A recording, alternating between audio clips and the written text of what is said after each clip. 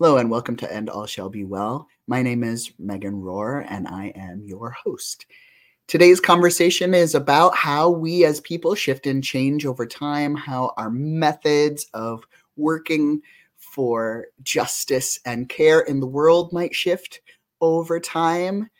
And my guest, Dr. Gerry, who is one of my most beloved people in the world, is joining me and is someone that I hope you will connect with after this. If you listen long enough, we'll find out that there is a secret way you can reach out to them and show them love and care, even if you don't even know them. And I hope you will try it. But today's conversation really is for people who have been told that the world is hard, the world is divided, and that coming together and looking for solutions, being community is much harder than probably something that you'll be able to accomplish in your lifetime. This conversation is grounded in ways that you can move forward and grow in your own personal heart and heal from discrimination that you have experienced, or from the ways that maybe you haven't understood that your behaviors and actions hurt other people. It's a growth-centered conversation, not one that is based on shaming or trying to tell people that they're wrong. And even though Dr. Gerry is very highly educated and understands things in a very intellectual way, one of my favorite things about her is that she is interested in helping everyday people kind of understand ways that they can feel well, develop love, and express that for other people in the world. And I find that the conversation is very refreshing because of her interest in making it something that's accessible to everyone. Gerry uses Aloha as the way of expressing some of this work, and given her space and place and ancestral connections to Hawaii, this is a very natural way of her communicating and being in the world, and something that I think more people would benefit from if they knew more about it. So take a listen.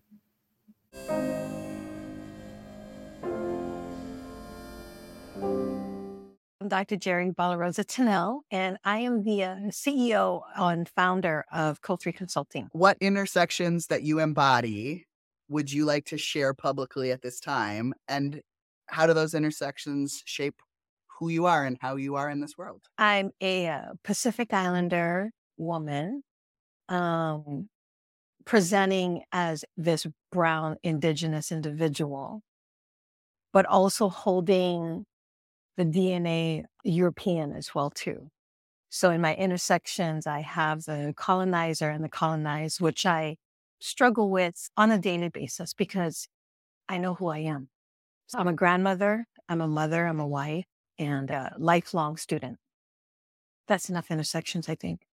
As you carry these intersections, would you be willing to tell people a little bit about some of the work that you do in the world? Because you do a lot of wonderful things to help other people name their intersections and to respect people from really diverse spaces. Would you be willing to just share a little bit about that? Yeah, in the beginning, it didn't start that way. I didn't understand what my intersections were. The work that I do in diversity, equity, and inclusion always came from this place where I would speak about the colonizer, and not in a very good way. Pretty much I changed my language from white people to colonizer to now I just say people of European descent. But as I was going through my research in my doctoral dissertation, I started to really figure out, or I wanted to dig deep into who I was as an individual. What was my identity? What were my intersections? And during that time, there was a lot of stuff still going on in the world. And I came across the idea of going back home to Hawaii and trying to start there. And when I went back home to Hawaii, I realized that's not where my story starts. For me, being here, that's where it is. But my legacy, the stories of my grandparents, it goes back way, way back. And my grandfathers are from the Philippines, from Bohol, Philippines, and from Cebu, and moved to Hawaii and worked in the cane fields. And I wanted to figure out what happened before that. And so as I was going through my research, I found that in the Philippines, the Spaniards colonized the Philippines for over 400 years. And I never thought, this is going to sound a little funny, but I never thought that Spanish and Portuguese was actually European. I don't know what I thought, but I never thought that it was European. And as I started to do my research and I found that, oh my goodness, I have both the colonizer and the colonized, I needed to change the way that I was talking about identity and talking about structures of racism and oppression. I used to look outside and tell people that I can't go back to Hawaii because of white people, and white people privilege from this, and white privilege, people privilege from that. And having people feel really ashamed of how they racially identified, to the point where people would not, if they were of mixed ethnicity, they would name their ethnicity that is furthest from how they're actually presenting. And my grandson, who's also mixed, he heard me talking about people of European descent in a way that was very negative. And my husband, who is a man of European descent, he asked me, my grandson asked me one day if I loved his papa. And I'm like, yeah, why? And he said, because I hear you say things about people that look like papa and they're not very nice. And if that's my papa and I am part of him, then Jima, which part of me do you not love? And at that point, I realized that I can't ask anybody to remove part of who they are in identity and to be able to embrace it, because I didn't want my grandson to end up in a place where he needed to choose on who he was as an individual, denying everything and everyone of his ancestors. So that's how I came into this place of acknowledging the fact that I am both the colonizer and the colonized. Well, one of the things that I love about you, which is many things that would take too many podcasts to describe, but so one of them is, my experience of you is that you encourage people to discover who their ancestors are, to honor your own ancestors, and then try to love yourself enough that you don't have to disparage others and their ancestors, right? That if you can love your ancestors truly, you can Yes. find ways to connect with others and to love the way they love their ancestors. And is that a good way of describing sort of your philosophy of how people can come into their own education as they're doing all they can to sort of tread lighter, maybe in the world than they did before they knew what they knew? Yeah. And I also need to acknowledge too that sometimes people don't know who their ancestors are. And I have to acknowledge that I have the privilege of understanding and knowing and following my lineage all the way back. But yes, to the place where I feel that if we can love our ancestors and find forgiveness and grace, we're not responsible. My husband always says that we're not responsible for the acts of our ancestors, but we are accountable to what we've inherited. Being able to hold that in a place where there is grace and forgiveness, we can heal a lot of trauma. And I feel a lot of things that has happened in the past. When I'm able to connect with my ancestors and I can find forgiveness and grace for what has happened the generations back, then I can start to heal whatever epigenetic code that exists within me, so that way I don't pass it on to the next generation. So by loving yourself, loving the ancestors, it can actually heal 7 generations, and that's a lot. So how do we do it? What are some of the ways that you personally seek wellness? And how how does that healing happen? Because I think there's a deep yearning for healing, right? There is. I think for me, it's reconnecting back to nature. That is one of the things that really grounds me in knowing where I am, who I am, and it helps a lot with not feeling like I am the center. I shouldn't say that. Let me try to explain it this way. When I go out and I connect with nature, I realize how much I am loved. I realize how much I am cared for. And sometimes I can find myself so caught up in my mind and the pain that I've actually endured, it's hard to break out of.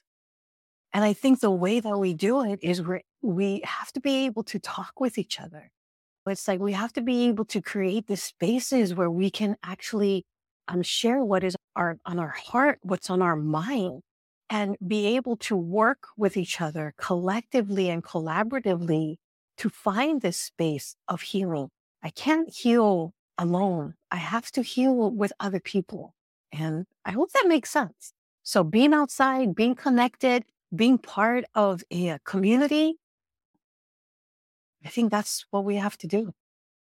I was hoping that you would, because you're this very passionate person who spends a lot of time listening to other people in a very like generous and empathetic way. I was secretly hoping you would be like chocolate, eat more chocolate. Eat fatso while you talk. Yeah. While you hike in the wilderness. But this was all something that I had to learn how to do. Yeah. And when I connected back with nature, I keep telling you, remember that fox that came up? Yes. Being out with nature, I feel that the universe conspires with what you need. And it's a reciprocal relationship. And it's like when we're in this symbiotic relationship with nature, we can do that with others.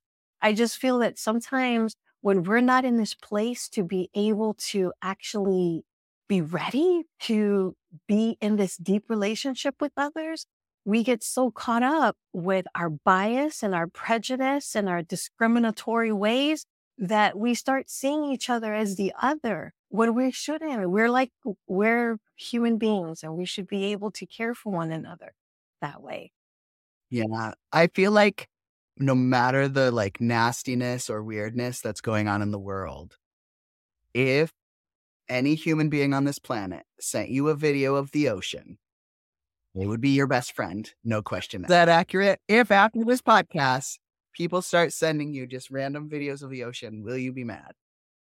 Nope. Extra bonus if it's a sunrise or a sunset. Okay. But I think like sometimes when people are thinking about what is wellness or what is anti-oppression work or anti-racism work, we think of all of these very intricate projects and strategic plans and things that are going to just take lots of work. Yes, we can heal 7 generations back, but healing 7 generations forward is a ton of work and intention and coming together as community and checking in over and over. And sometimes we ignore those sort of like larger spaces where wellness can just like unite us, no questions asked. And so I just think that there are these bigger things that are easier, and we forget that we accomplished something, that we're doing a wellness healing activity just because it's easy, right? I think one of the things that I find myself guilty of, and it's not part of my wellness plan, is I don't know how to slow down sometimes. I don't know how to take downtime because I feel like there's just so much to do in the world. And I want to make an impact, right? That's what I want to do. And I just keep going and going, that at the end of the week, I just find myself absolutely exhausted. And I'm like, wait, there's got to be things that I can do in between. So I started to take downtime. And my downtime is I go to Pilates in the morning.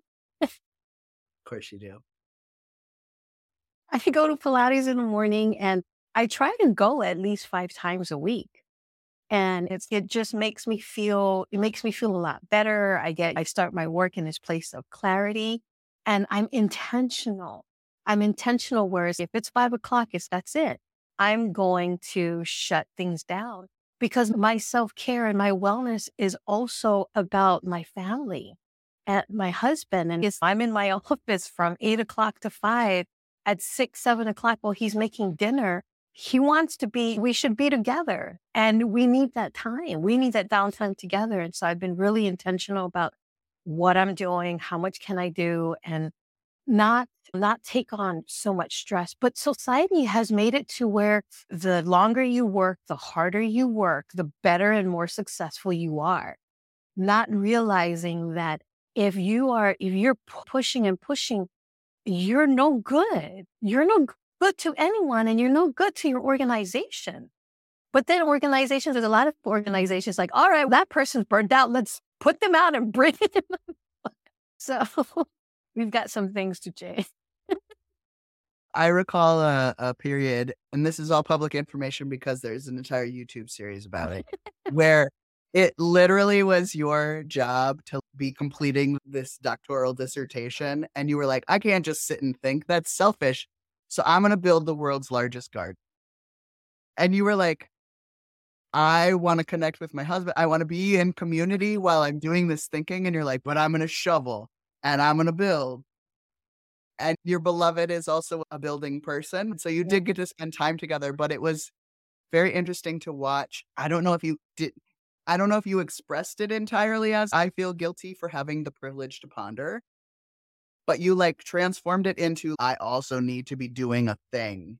And yay, it was all wellness related. Like you got to see nature, you got to improve the backyard, you got to spend time with the person you love.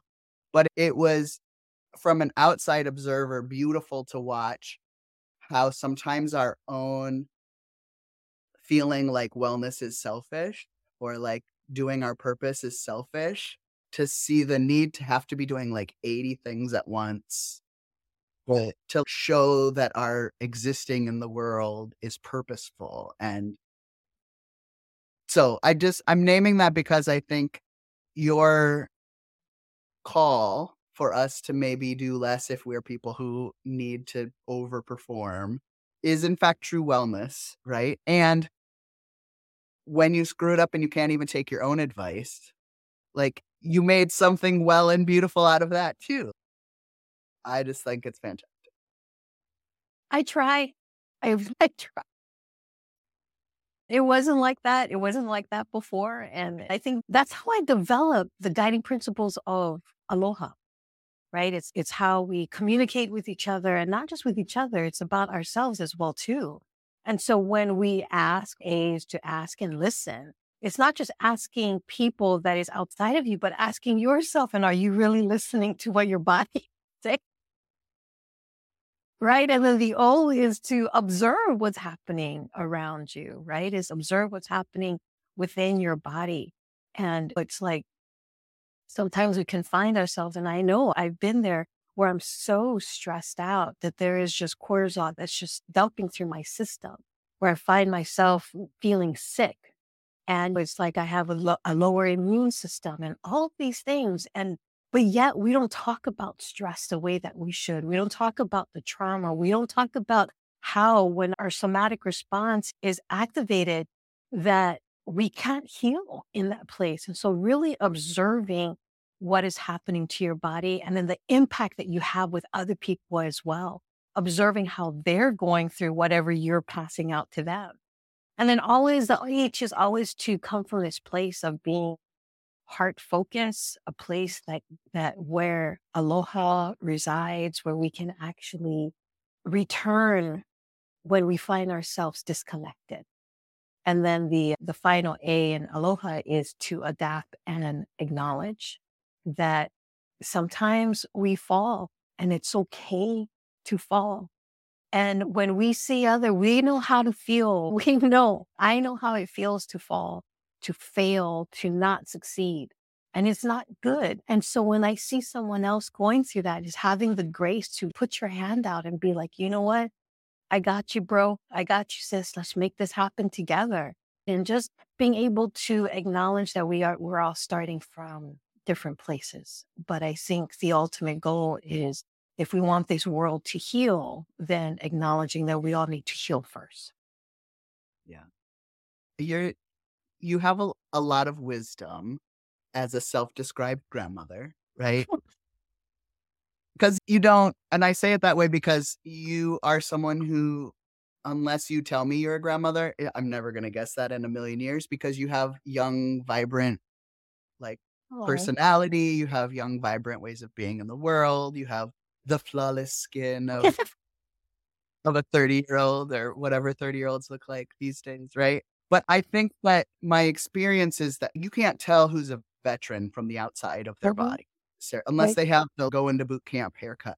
You can't tell who's got a doctorate at the grocery store unless they're like wearing their patches or their professor t-shirt. You can't tell a lot of the different intersections that people carry, except for race, which you can guess what the combinations of people's ancestries are, but you can't know all of it. You can't know the whole journeyed story. I'm someone who comes from fully Europeanness, Switzerland and Norway, and a little bit of Basque, but I only learned that because of ancestry genealogy DNA. And so I I wonder if there is any sort of like advice that you have in these tough times for people who live in the world with brown skin or who are carrying just all the ways that racism becomes political. They're carrying all of the decolonization that is generational. Is there any particular type of wellness that you can recommend for someone who's just sick of it, all that they have to carry and all they have to teach people in these days? Is there anything particular that you would want to share wisdom on for folk? Yeah, I think I would say start small. That's the first thing, is to start small. Sometimes we feel like we've got to do everything all at once. I would say be in community with people that you trust and you're able to open up, and it's like a open up that part that is wounded, and have other people, their energy become medicine for you. Read books, let's go for a walk in nature, be alone. It's okay to be alone. Sometimes it's scary to be alone, but I think when we're in this place of the void, this place of introspection, this place of where you're sitting with everything, is to embrace it, lean into it, love yourself. Yeah. And then just, yeah, embrace the opportunities. Don't be afraid to step outside of your comfort zone.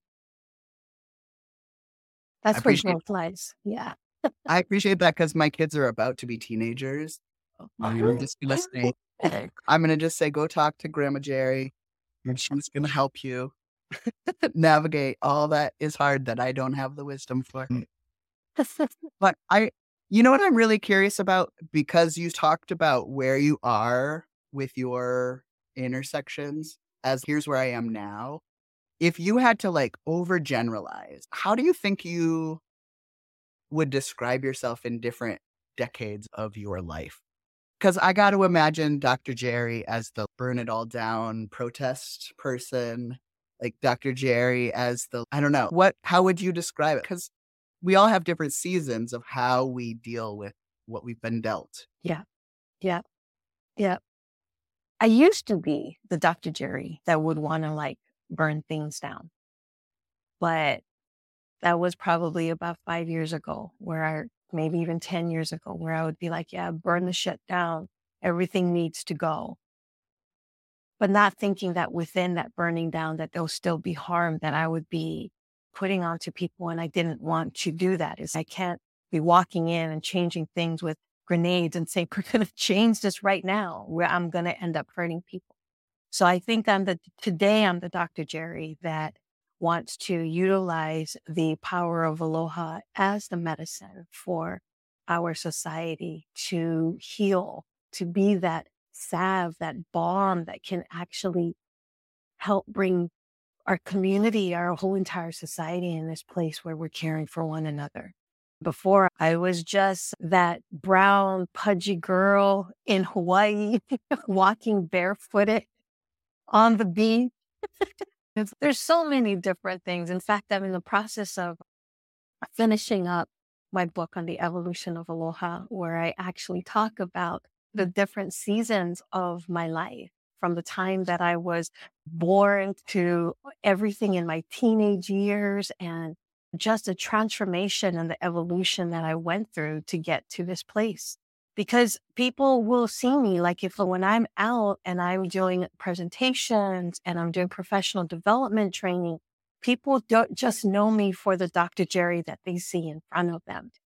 And I have to tell them, it's like, all right, I appreciate everything you're saying. And which I acknowledge that. And they're like, you're so great. Da, da, da, da, da. And they have this narrative of who I am without knowing who I really was and where I come from. Like you were saying, no one knows that I have a PhD when I'm in a grocery store. No one knows that I served in the military, right? No one knows these things unless I say so. No one knows that I was a person. I was a rebel. I was a rebel without a cause, causing trouble all the time, pushing boundaries. I still push boundaries. I still do those things, but I do it in a way where it's like, all right, how can we do things differently? How can we see things differently? And so I'm still pissing off people, just in a different way now. Not me though, because I love you, and you know that there are so many people for whom you are the beloved auntie for, right? And you carry them with you in such magnanimous ways. And I hope that there are folk who will not only send you some ocean pictures, but also connect with you.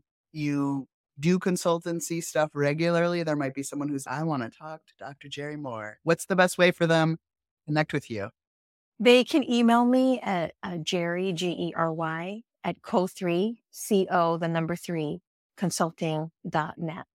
I'm also on social media as well too. So that's my Instagram up there under my name. And anyway, it's like a LinkedIn as well too. There's many ways that you can find me. And I would love the opportunity to speak with people. The more people that understand and know and share Aloha, it will be like exactly what Auntie Palahipaki said, that when the world seeks world peace, they will look to Hawaii, because Hawaii has a key, and that key is Aloha. And so my goal is to share Aloha with others, so then that way they can share within their community. And we can heal this world, heal the world, Exactly. make it a better place. Yeah, I got to cut out that part. We can't afford that song.